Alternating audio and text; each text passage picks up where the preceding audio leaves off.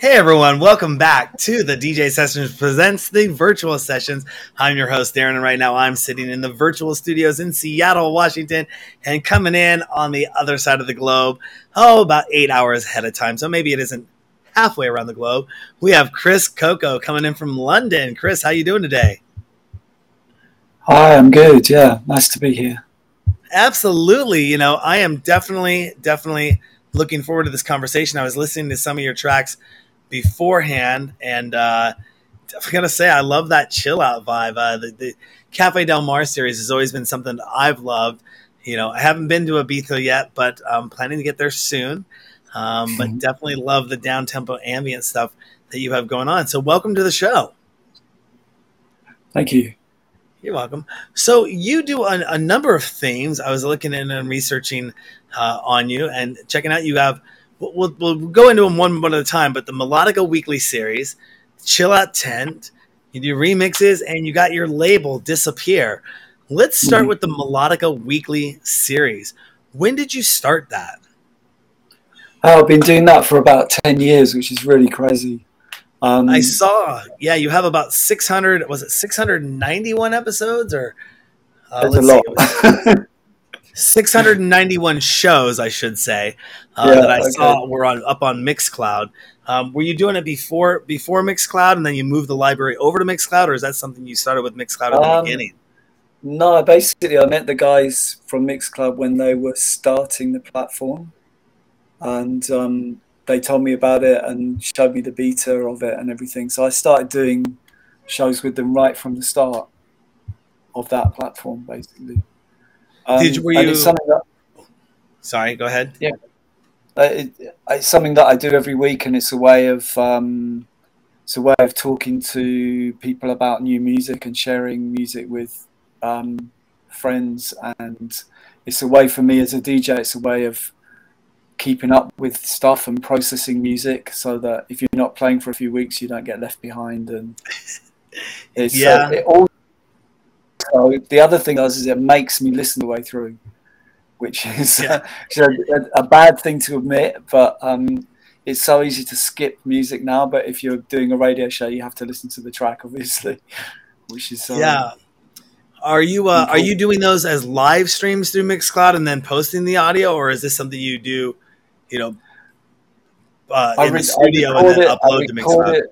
I record it because it goes out on other radio stations as well at different times. But I always do it as live, so it's done in the time frame that it is. I think that's really important because it's a very different feel if you're talking about music while you're listening to music than you're just doing a dry clip on. I mean, you must know this from the work that you do. It's very different if it's live. It feels different, and there's an energy to what you do which is different. So I think that's really important. Yeah, in the early days of the show, I used to have to try to translate that energy as a live streaming DJ show, translate that energy rather than just a DJ standing there and playing. Now DJs are more animated when they're DJing. They're chatting, they're talking to the camera, they're engaging with the audience and doing that in a live stream. But back in the day, you had a lot of DJs and they were just sitting there and they weren't doing much. So if you go back to the early episodes of the DJ sessions, I used to dance next to the DJs and be like kind of pump it up so they could feel something, because a lot of DJs, they thrived off of playing in front of people at a club, and that's how they Mhm. could gauge how their set was going. Well, when you put them in a studio and there's no one in the studio, they were nervous because I can't tell if I'm doing good or not because I have no audience response. It was very interesting those early days of live streaming to see how that was going. But yeah, trying to make that audience participation and everything go is interesting. And is this just you are the sole person that does the show, or do you ever have guests on the show? Very occasionally, but generally it's me. It's like it's a personal thing that I do, and some people like it, and people come and go. People get really into it for 6 months, and then they move off to something else, maybe. But it's totally is what it is. It's like me sharing my favorite records of the week with my listeners, and it's a very, very simple, basic format of radio where you have a kind of close relationship with the listener because it's you and them, and you're talking, and they're on, they might be listening on earbuds, they might be in bed, they might be on the train, wherever it is. And that's what I love about radio. It's very, very simple, and You it's know, the kind of thing. it was funny when I started first doing a live streaming DJ show. A lot of people would say, "Well, who's going to want to watch a DJ online?" And I say, well, most people just don't stare there and sit there and stare and watch the DJ like this the whole time. They're usually putting the music on in the background. But one of the interactivity that I like, the interactivity of it, like you said, they're interacting with the show. They're having an experience where they're kind of becoming more familiar with you as a person through the show, rather than just a set that might be something they can download and listen to, if that makes sense. Yeah. You know, so awesome stuff. And you started something a few years back called, were you the principal on this, the Chill Out Tent? Can you let our DJ Sessions fans know about the Chill Out Tent? Yeah, I mean that came out of the pandemic, basically, because when those first lockdowns started, everybody was, obviously everyone was very scared, and nobody knew what was going to happen, and all the creative people didn't know what to do because all our work suddenly stopped. So one day I just thought, okay, actually I'll tell you how it started. It's like I saw that Defected Records were doing a live stream, and I watched the first one of those, and I thought, what they need is like another room, because they've got the big room, with the big banging tunes, which is great, but they need another room where you can go to some of the time, listen to some different music and chill out. So I literally just sent an email to some friends and said, I'm going to do a stream next week. Do you want to do something? And because no one had anything to do, like almost everybody got back and said, okay, what do we do? And then I worked out that the internet in my house is so bad that I couldn't do it from here. So it became slightly more complicated than I thought it was going to be. But we did get it together. The first one that we ever did, we had a live stream from Ibiza, and it was a really good idea because it was going to be Ibiza sunset live stream. Everyone's in lockdown. No one can go outside in Spain, so it's going to be great because you can watch the sunset. Fantastic idea. Do you agree? I think so. I definitely agree. Absolutely. Anything streaming all the time streaming. One problem that we had was it was a cloudy day. Oh, no. So we had a 1 hour stream of looking at some clouds and some grey sea with some nice music, but the most interesting hour of streaming or TV or anything that you've ever seen. But in the moment, it was live, like we were talking about. It was live. That's what you get. It's a cloudy day. That's what's going to happen. But obviously, we learned a lot from doing that. I recently got into events, and when I say doing my own events, I've been going nightclubbing and doing stuff for 30 plus years. But it wasn't until around 2017 I started putting on my own events. And luckily, we did these rooftop parties, and there was an indoor and outdoor location. And we live in Seattle, which is not unlike the weather in London, although you probably get a lot more fog there than we do. But, it's basically, you never know if it's going to rain, or if it does rain, it'll say precipitation, but we have like 300 different types of rain. So if it's going to be a light sprinkle and it's going to just douse on the city, it might be for 30 seconds, but the forecasters say expect rain today, but it'll be like a little light sprinkle, or it could be a torrential downpour or a series, because we're in a place where it dumps the rain. We're at the right tail end before it dumps the rain, right before it goes over the mountains. So, we've been out there before and setting up our silent concert, silent disco events at parks, and it's sunny, beautiful. And then all of a sudden a torrential rain downpour comes, and we don't have a tent covering us. We're running with the gear to try to get it under cover. And we know how that can happen at events, but the heart is in the right place, and you learn from those mistakes, and you come back and you try it again. I think the effort It's commendable. I think the show idea was amazing. I tune in and love to watch a sunset sessions with especially the type of music. I'm sure you, if it's anything towards what you play, Mm. in what I know of you after researching, I would love to be. Not only would I love to be there on the beach with you, but I'd love to be watching something like that. Are you going to revisit that and bring that back to Ibiza? I mean, since the lockdowns have lifted, we've done less more live events because we can do that. We do a bi-weekly residency here in London. We worked on a festival called Where Love Lives, which was a weekend event in the south of England a few weeks ago, which was really nice. Like a small event, just a few hundred people, but really, really, really nice vibes. So we're working on more things like that. We're also it's connected to some of the other things we're going to talk about to label and releases. So we made a compilation, which I actually made a CD as well, which I have here, so I can show you. That's volume one, correct? The That's Chill Out volume 10 one, volume yeah. one. So obviously it's digital, but we did a CD as well because people like CDs still. Some people like CDs, so we made some. You know, and you still have those available up on Bandcamp, correct? Yeah, they're on the Bandcamp page. Yeah, yeah. That is on the Bandcamp page. We got that queued up free show on the Bandcamp page. Go check out Oh, that look at that. That's amazing. Chill Out Tent But Volume 1, limited edition compact disc.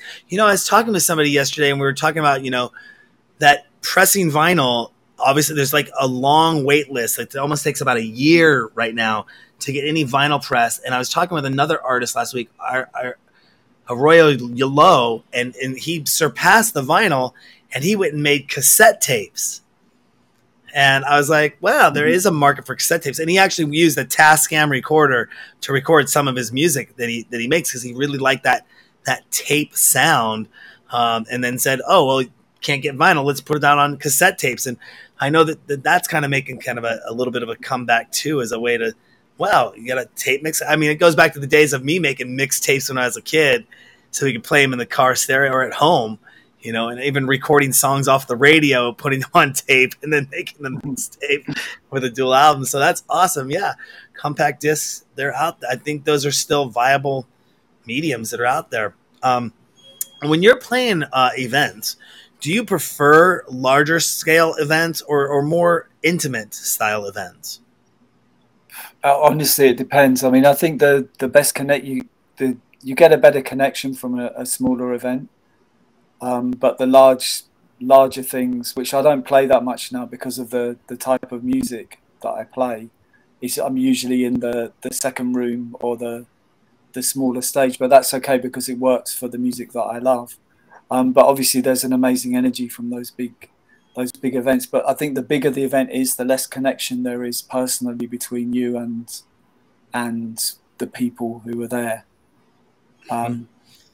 It's more of a show, like you wave your arms about a lot and stuff like that. But I was just talking with one of my DJs about the fact that she had just gone and seen Ferry Corstein, and give a shout out to DJ Hay if she's watching.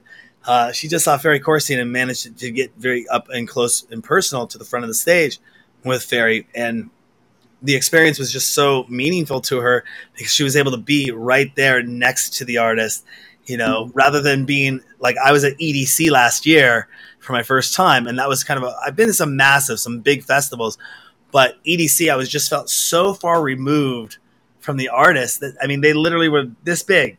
Mm-hmm. Even Shaquille O'Neal, the world's biggest DJ, looked like he was this big because that's what it says on his Twitter. He's the world's biggest DJ. Yeah. But and it's great to see that massive of production. I like that scale of production, but I always did love that more intimate, chill vibe, especially in a down tempo, chill atmosphere where you're kind of sitting back. You can have a martini, have a drink, have a conversation. You're not necessarily screaming over the music. It's just atmosphere, and it's there. I always loved that. I frequently listen to a internet radio station called Soma FM. Are you familiar with them? Yeah. Out of San Francisco. Groove Salad is one of my top internet stations that I listen to. if I'm not listening to other music, like if I'm driving in the car or if I'm at home working, everyone knows. Or if I'm having friends over for drinks, it's groove salad, groove salad in Nice. the background, Yeah. no matter where it goes, all the time. Actually, I think I'm going to figure out a way on my tombstone to put a solar panel, so when people want to come to my tombstone, they want to play groove salad. It's like I'm listening to groove salad, my home FM playing. It's like that was Darren's favorite station. But yeah, I mean, it's about like you said, connecting with the audience. I think that's a really great thing to do and be able to see and feel that vibe. Your latest remix that you came out with recently that was Summer Days, correct? Mm-hmm. Mm-hmm. And I was listening that up on Spotify beforehand and clicked into a number of other songs as well. Um, awesome stuff there. I mean, how often are you making remixes as opposed to doing your own productions as well, or do you do your own productions for your label? Yeah, I mean, I prefer my own productions because it's I don't know. Remixes are weird. Remixes are strange because it's like a job a lot of the time. I mean, the one that we're talking about, the Summer Days one, um, is an old friend of mine, Orchidea, it's actually a trance DJ, so it's from a completely different world. Um, One of the biggest DJs in Finland, and he's famous in the whole of Northern Europe. He also loves chill out music that he plays at Cafe Del Mar sometimes. This is like his secret love is chill out music. So he sent me a couple of tracks, and I kind of went, I like it, but I'd really like to remix this one because it feels like I could do something really nice with it. So that was a kind of proper labor of love thing, and he's very happy with the results, and so am I. Generally, I think it's what's really good about remixes and also working with other people on your own productions is that as soon as someone else gets involved, it changes the feeling that you get. You don't. It's when you're producing on your own, it's really easy to get lost because you're you're making something, but you're also trying to analyze it. And do you see what I mean? So you're playing something on a synth, but you're also trying to think whether it's good or not, rather than just playing it. Whereas if you're working with someone else, either you're playing and they'll tell you if it's rubbish or good. And if I have my friend Nick, who's a really great guitar player, around, I can do the same. I can say I really like that bit. Do some more of that riff, And so I think the collaborative part of making stuff is really important. It's a lot easier to actually get things finished. And I do a lot of work with a guy called George Solar, who's a DJ from Ibiza. He's a percussion player as well. And even though he's in Ibiza and he won't leave Ibiza because he loves it so much and he hates traveling now, he's traveled too much and he just wants to stay there. But even the idea of knowing that I'm making a track with him, it's like he's standing here behind my shoulder and he's kind of like smoking what he smokes and kind of going, nope, nope, nope, that bit. And that's really helpful. It sounds a bit silly, but it works for me, Absolutely. And you have the label. It looks like it says DSPPR, but that stands for disappear. Yeah, And that's correct. what can we expect from the direction of your label this year and going into 2023? I mean, obviously, there's a lot of my own stuff, but a lot of these collaborations that I was just talking about.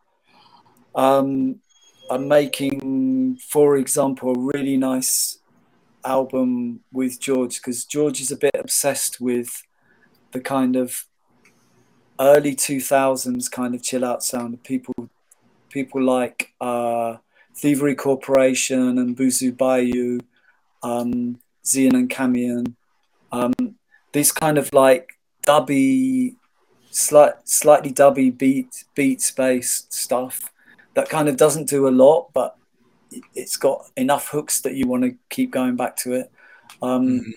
So this is what I've been working on in the last couple of weeks is mixing tracks for that, and it's going to be called Island Vibrations because he's on an island and it's all about it's all about rhythms basically. What we've done is we started with 10 different rhythms, and then we've kind of gone seeing where they go to. So there's like samba and a rumba and a nyabingi reggae rhythm and a one drop reggae rhythm and what's it called, guaguancó rhythm, all these different rhythms, and then we obviously they've gone off on our own tangents from that point. But that's been like a really super project, really really good fun to do. So there'll be a Chris Coco album, like more chill out tent stuff. There's so many things happening at the moment. It's a bit silly really, but you know. We're gonna take an audience question right now because I think this is relevant. This is from Zick Lurgo, and it is: how many tracks do you produce in a month, and how many end up being released on average? It really varies because from I never really worked it out. I mean, I'm producing stuff all the time. Obviously, there's some months when I'll be doing a lot of DJing and very little production, and then usually in the winter it's like every day in the studio. But I don't know. In a year, maybe really don't know. Probably maybe 30 tracks in a year I might produce, which is actually quite a lot. So, but some of them, most of them never get finished. Maybe some stuff might take 2-3 years to be released because it's hard to know where it fits together. It's like, it's nice to make collection. You don't need to make something called an album anymore because you don't have to put something on vinyl and then be in that format. But it's nice to make a collection that kind of makes sense in some way. So, I mean, obviously, again, in the pandemic, I did a lot of stuff, as a lot of people did, produced a lot of stuff, but don't necessarily know what to do with it. I collaborated with a guy from Italy called DJ Rocca, who's a great producer and a great person, lovely person as well. So there's an album that I made with him, which is going to come out somewhere at some point, but who knows where and when. So I mean, if it's a, you know, question from somebody who produces music, I think the answer is the key thing is to split the functions up. So make stuff, like concentrating on make stuff, get excited about making it and try and finish it in one way or another. But it's not going to be perfect because you're never going to make a perfect track. And then leave it for a little while and then come back with a different headspace and go, okay, what can I do with this?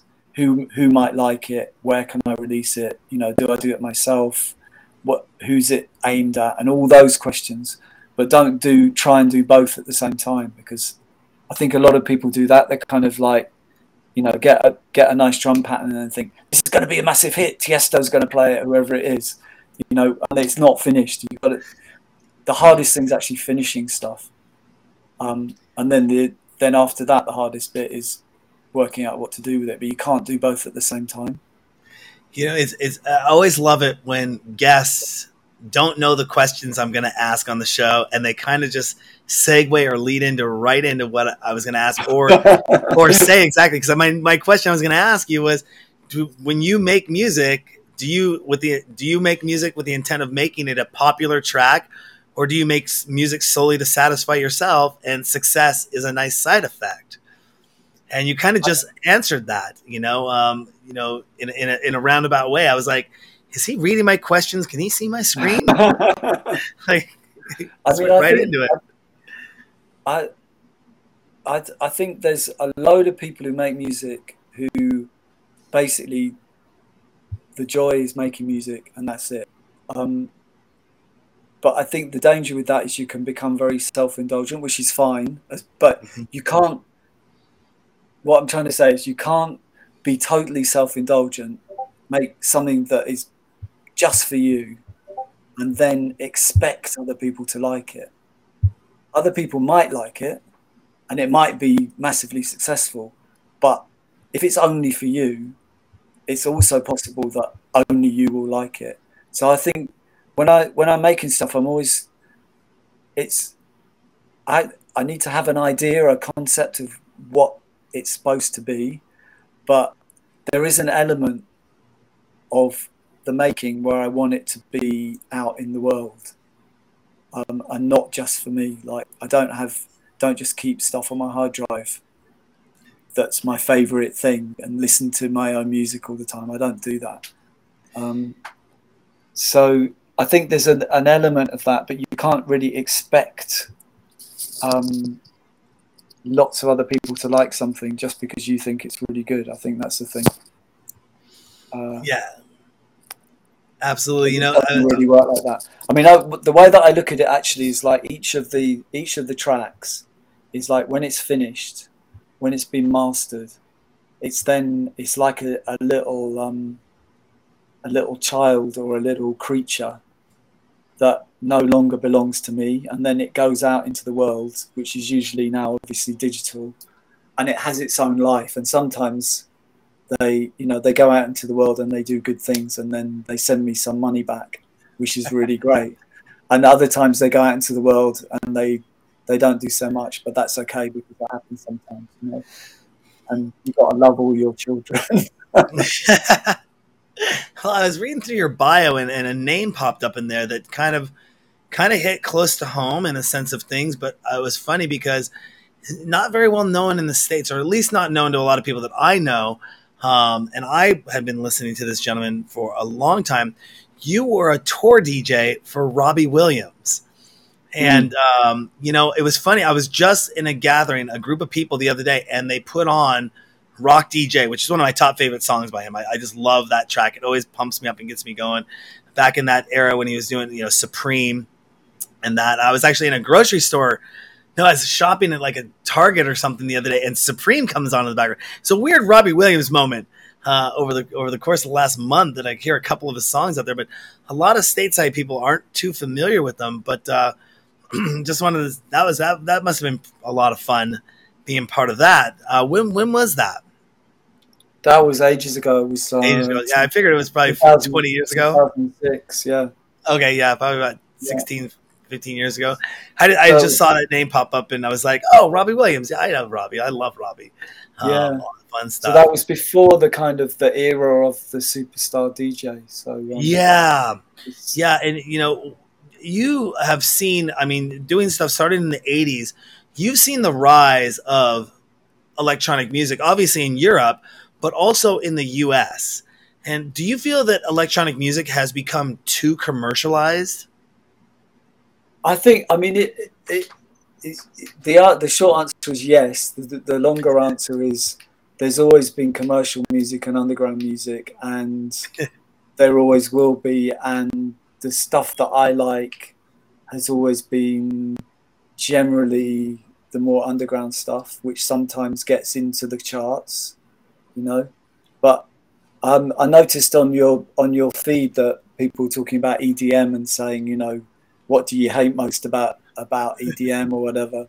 And the answer is honestly, it's like it's another world, It's like if you want a stupid analogy, it's like the difference between Seattle, okay. It's the difference between your local coffee shop where the guy behind the counter and they make you a special little smiley face in your oat flat white or whatever it is, and Starbucks. It's like they both sell coffee, but they're completely different things. And some people like the big one. Lots of people like the big one, but I would rather go to the local store. And if that happens, you're not gonna be the guy who makes millions and millions and millions of dollars, but you're gonna get a really good coffee. It's so funny you use the Starbucks reference. Analogies, but no, that was a beautiful, beautiful analogy. And the fact that we're based out of Seattle and Starbucks is based out of Seattle as well. That's what I just remembered.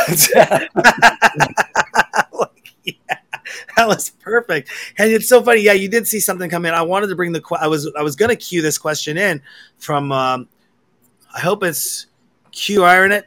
Is there something that is really messed up in the DJ scene, and how would we go about changing that? How does the community start to change that if there is something messed up out there? I don't know. I mean, there's so many. I think the I don't know what's the worst thing about the DJ scene. I think what I still love about the DJ scene is when it's kind of pure and it's people sharing good music, having a good time, and it's supposed to be about music and community and friendship and inclusivity. And when I started going to clubs, it was about finding a space where you felt you could be yourself and you could be safe, and all these things that are kind of cliches now, but they're still as valid now as they were then, I think, and they're as valid for the next generation of people who face prejudice in day-to-day life. For me, that's what the club scene's about. It's not about a giant event sponsored by a giant superstore and somebody taking lots of money for pressing a few buttons, But that exists. I'm not part of that. It exists. What can you do about it? I don't know. I wouldn't want to spend hours complaining about it because it's kind of a waste of time. No, I But remember. the core is still the same. It's the club scene is about that. It's about finding a safe space that you can go and be yourself, whoever you are, whatever your background. I remember the early days of when I would go to the raves. This is early '90s in Seattle here, and it really was a hodgepodge of everyone, and everyone was accepted. Yeah, and it was very. I mean, I know, like you said, it's become a cliche now in the sense like this is we are, but it really isn't, unfortunately. But it was like you would have. If you go to the '80s terms, you had the preppies, the jocks, the goths, the dancers, the gay community. Everyone was coming together, and it just all hodgepodge. And there were no labels because we were all there for this first time, really experiencing the music in a way that had never been done before. And it wasn't underground. I mean, the raves were underground in the sense of things, but they weren't underground like in some dingy warehouse in the sense of things. These were massive parties with 2, 3, 4,000 people, sometimes even bigger than that, and everyone was just getting along, Yeah. and it'd be hey. I mean, if somebody came and had problems, they were usually ushered out. Like it wasn't allowed to be that behavior, but that getting along was just there before it became commercial in the sense of things. And now you have the big festivals, and I get the big festivals, but I'm more of a fan of the festivals where you go camping at, and it's like an all inclusive, and you can go see something and come back to your campsite, get something to eat, and go. Not the ones where it's like, okay, it's not that I have anything against them, but you got $500 for a wristband to get in, and then it's $8 for a bottle of water, and you're trapped in there. Yeah. And if you exit to go out to your vehicle, you are not allowed to go back into the event. You don't have those kind of in and out privileges. I'm more the type of open air, big, you almost say Burning Man kind of festivals, or all inclusive festivals that I personally like because you can take it in strides rather than trying to be there all day and then sit and go, okay, we're trapped for another 6 hours until so and so goes on stage before we can go back to the car, and then we got to go back to the hotel room if I want to sleep. There's nowhere to really go. But who is your favorite artist outside of electronic music, and why? Goodness. I don't like it when I have to try and choose one artist because it honestly changes You don't have to choose one, but it's you could a few of your top. How about a few that you may be listening to right now? I don't. Again, honestly, I have to go. I'm on my laptop, so I have to look at what I've been listening because I don't remember any of this. There's so much stuff. I mean, most of the stuff that I listen to is within my area of music. Like I'm not a, I delved into the Beyonce album because a friend of mine produced one of the tracks, and that was actually really interesting. There's actually some really good stuff on it. Again, it's not because it's a like big pop record. I wouldn't normally listen to that, but I was actually quite surprised. So that was a good lesson, because actually I should do that more. But for me, it's kind of about discovery and friends, and it's that world. I mean, just looking at my little list here, there's this guy called Lover, Lova, who's a guy from Italy who's making like really nice. Well, this is electronic music, so that's not answering your question, is it? But it's No, it's you know, outside of electronic music, or is that really inside of electronic music? inside Oh, electronic music. Yeah, making really nice kind of down tempo music at the moment. I think he's really good. But that's like a new artist, and that's who knows what's going to happen with him, for example. On the DJ front, I'm working this weekend. We're doing a chill out tent thing at a festival called Camp Festival. Really, really great. And this fits in with another one of your questions that was on your stream, which really great female DJ called Sonido Tupinamba, who's from Barcelona. And she plays a lot of Latin music mixed with disco house stuff. And I think she's really, I mean, I booked her to come and play because I think she's a great DJ. And I think okay, again, it's in the world of specialist music, but it's not electronic. It's like everything but electronic. She's really, really great DJ, and someone for the future for sure. I'm going back and try. Was that the who's your favorite female DJ? No, Yeah, that, yeah. well, I don't. I'm not going to put that question, but I saw Ballard SCA. Yes, you're always in there. I see you asking those questions. I'm going to put that one up. Well, there's the answer anyway. There's a follow up to that question. I'm not going to put that one up, but I do know the No, question up the there. answer is So. no. She's already got a girlfriend. Yeah, yeah. Well, at least these questions are vetted, and we know that they're asking questions that sometimes we ask out there. Do you remember the? Okay, well, I was going to ask. Do you remember the first record that you bought? Yay. I don't know. What was it? I remember some of the first records that I bought. God. I think it might have been an album by Queen, which is a bit embarrassing, really, but there wasn't a lot of good music around at the time. God. The first dance record that I bought was Step by Step by Divine, which is like massive arpeggio, really, really, really, really, really long 12-inch single. I think that was the first 12-inch single that I bought. What was yours? First album that I bought. Exactly. It wasn't an album. It wasn't an album. I think the first cassette tape I think I bought was with my own money.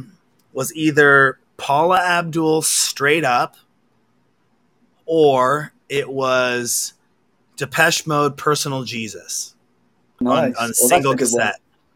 Yeah, I think it might have been. It was right around the same time when cassette singles had come out, and they were selling for like 99 cents. Yeah.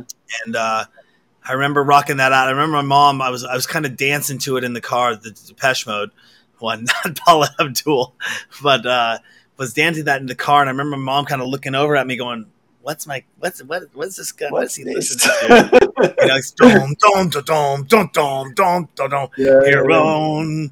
And I was just like, I really love that track. I let the whole Violator album was just phenomenal. Yeah. And then later in life, I started working in a music store, and it was every paycheck you'd buy the 3 CDs or 4 CDs that came out.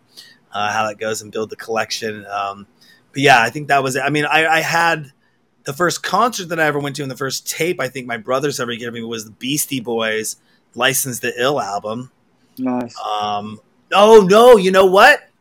I think it was "Raising Hell" by Run DMC. Was the first tape I ever asked to get, because I was getting into rap music at that time. It was what 80 whatever 80s 80.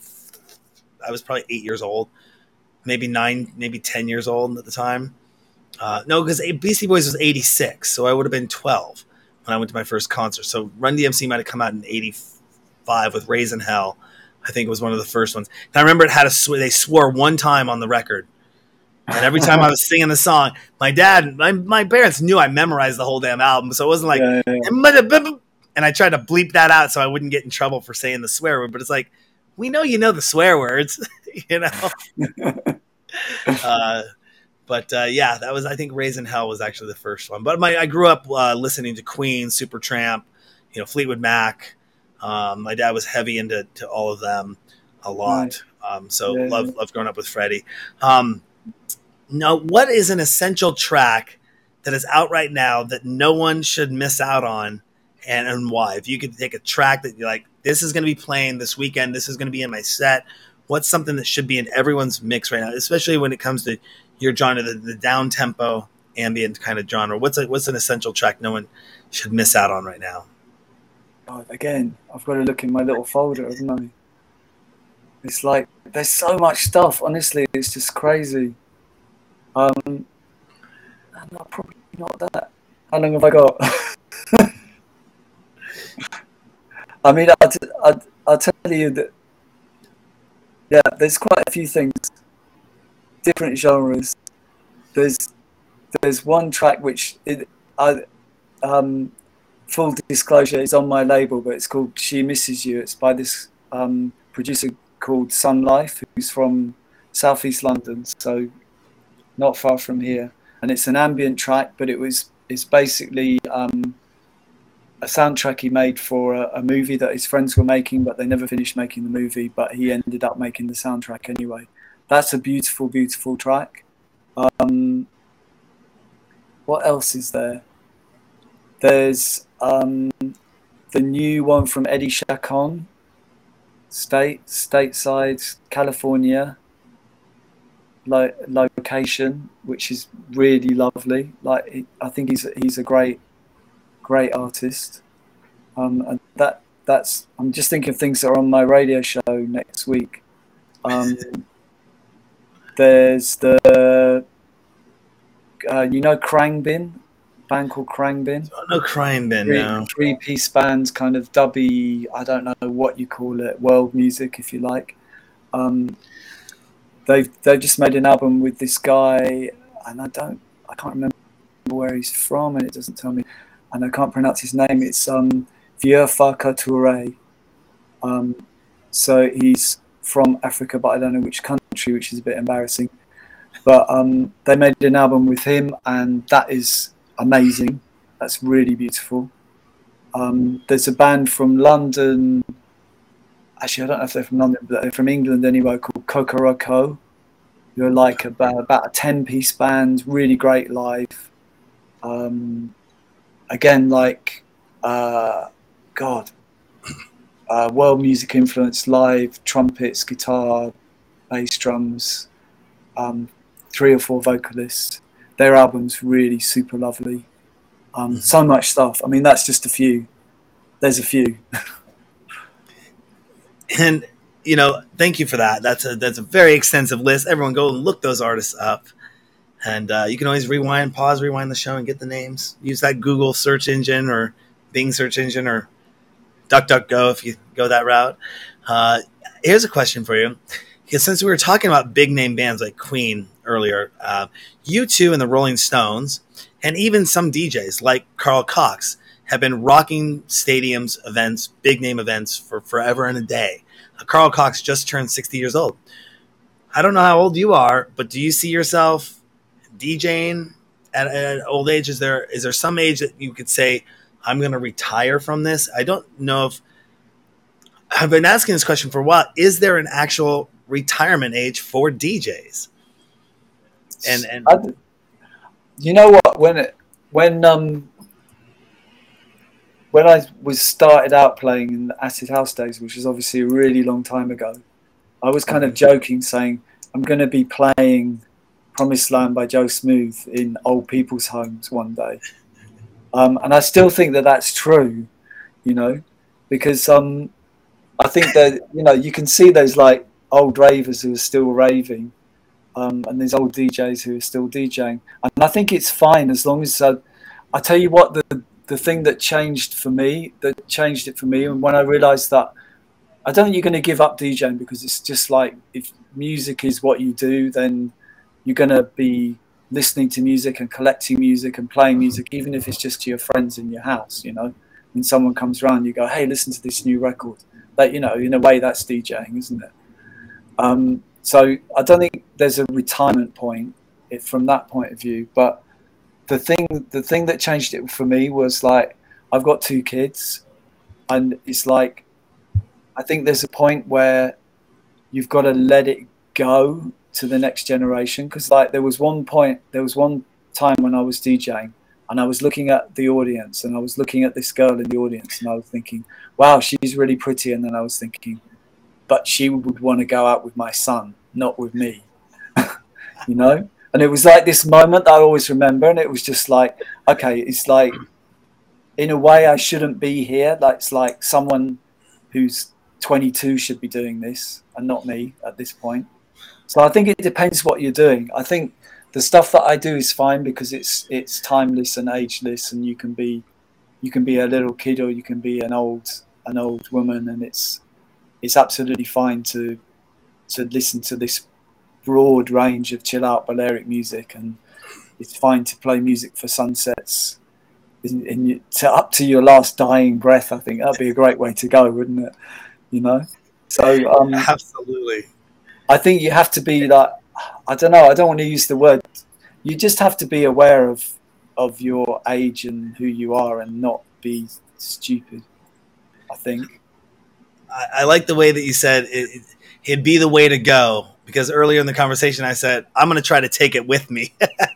Yeah, you did. That's right. You've got I'm not letting it go. Salad playing. Exactly. Yeah. Exactly. What has been the best decision you've made in favor of your artist career? There's one thing you could say, I did this, and this is the best thing I could have ever done. What would be the best decision you ever made in favor of your artist career? The honest answer to that is, like, all the best things that I've ever done were not my decision. it was like more luck than judgment.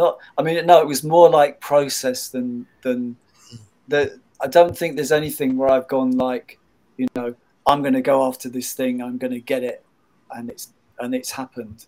It's always been like, hey, I'm going along and I'm playing this music, and it's like, oh, someone wants me to do this radio show. Okay. That turned out to be a good decision, saying okay, but it was. Do you see what I mean? And I think that's.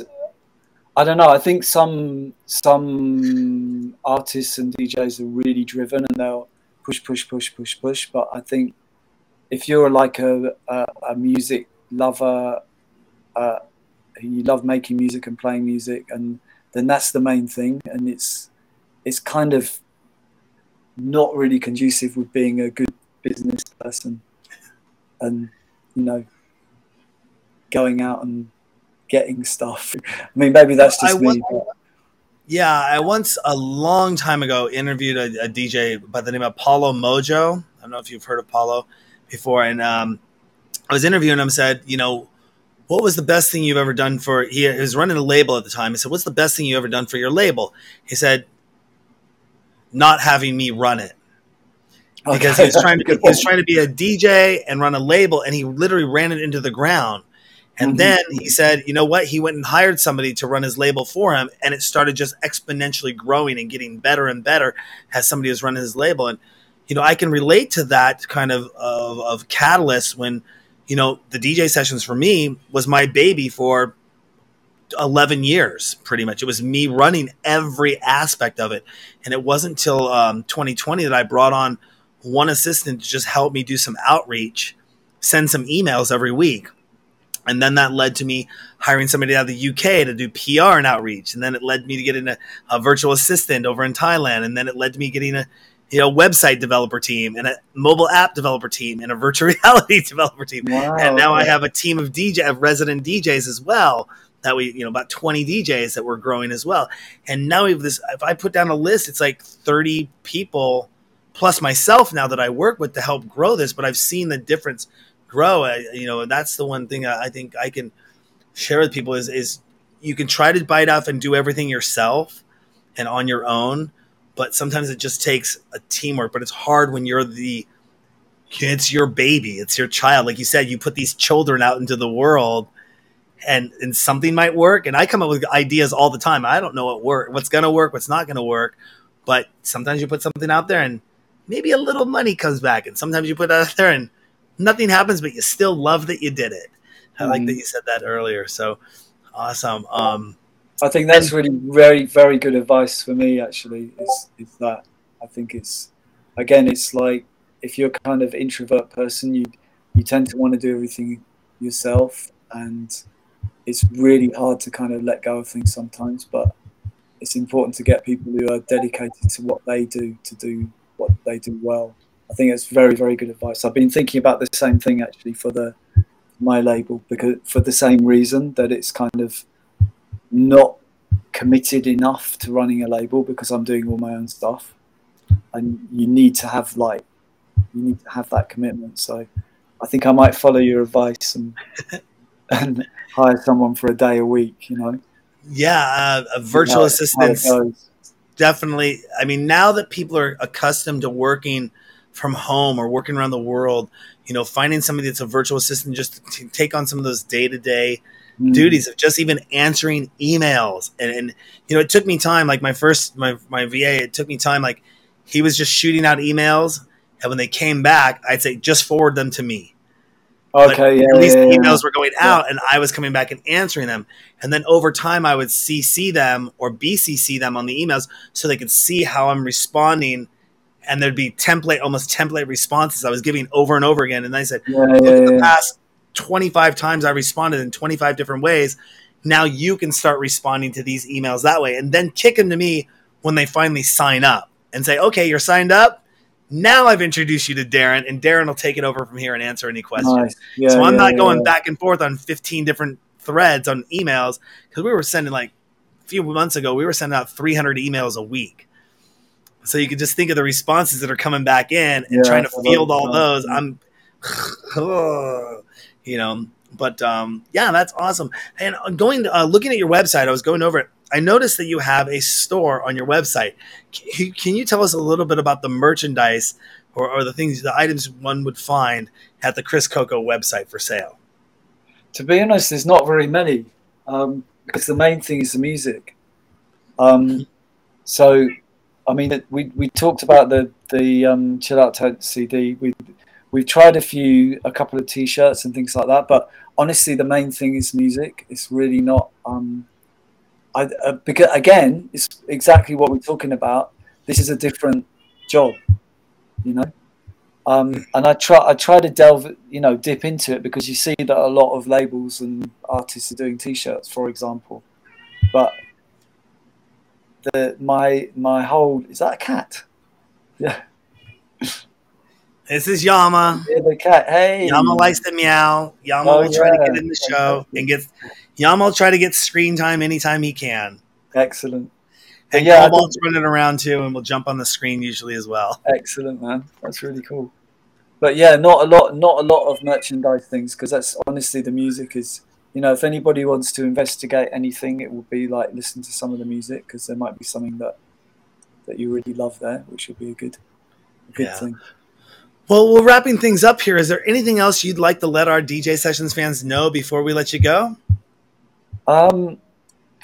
We've done a lot. We've talked a lot, which is really nice, actually. It's nice just to talk about stuff. I mean, the main thing is just check out the, chriscoco.com and the Disappear Bandcamp. chriscoco.com. Yeah. And Chris Coco. And Bandcamp. And that'll take you back to Disappear, which is the label, also on Bandcamp, because all the stuff's there, and you can listen to all of it. You don't have to buy anything. You can just listen to it and see what you think.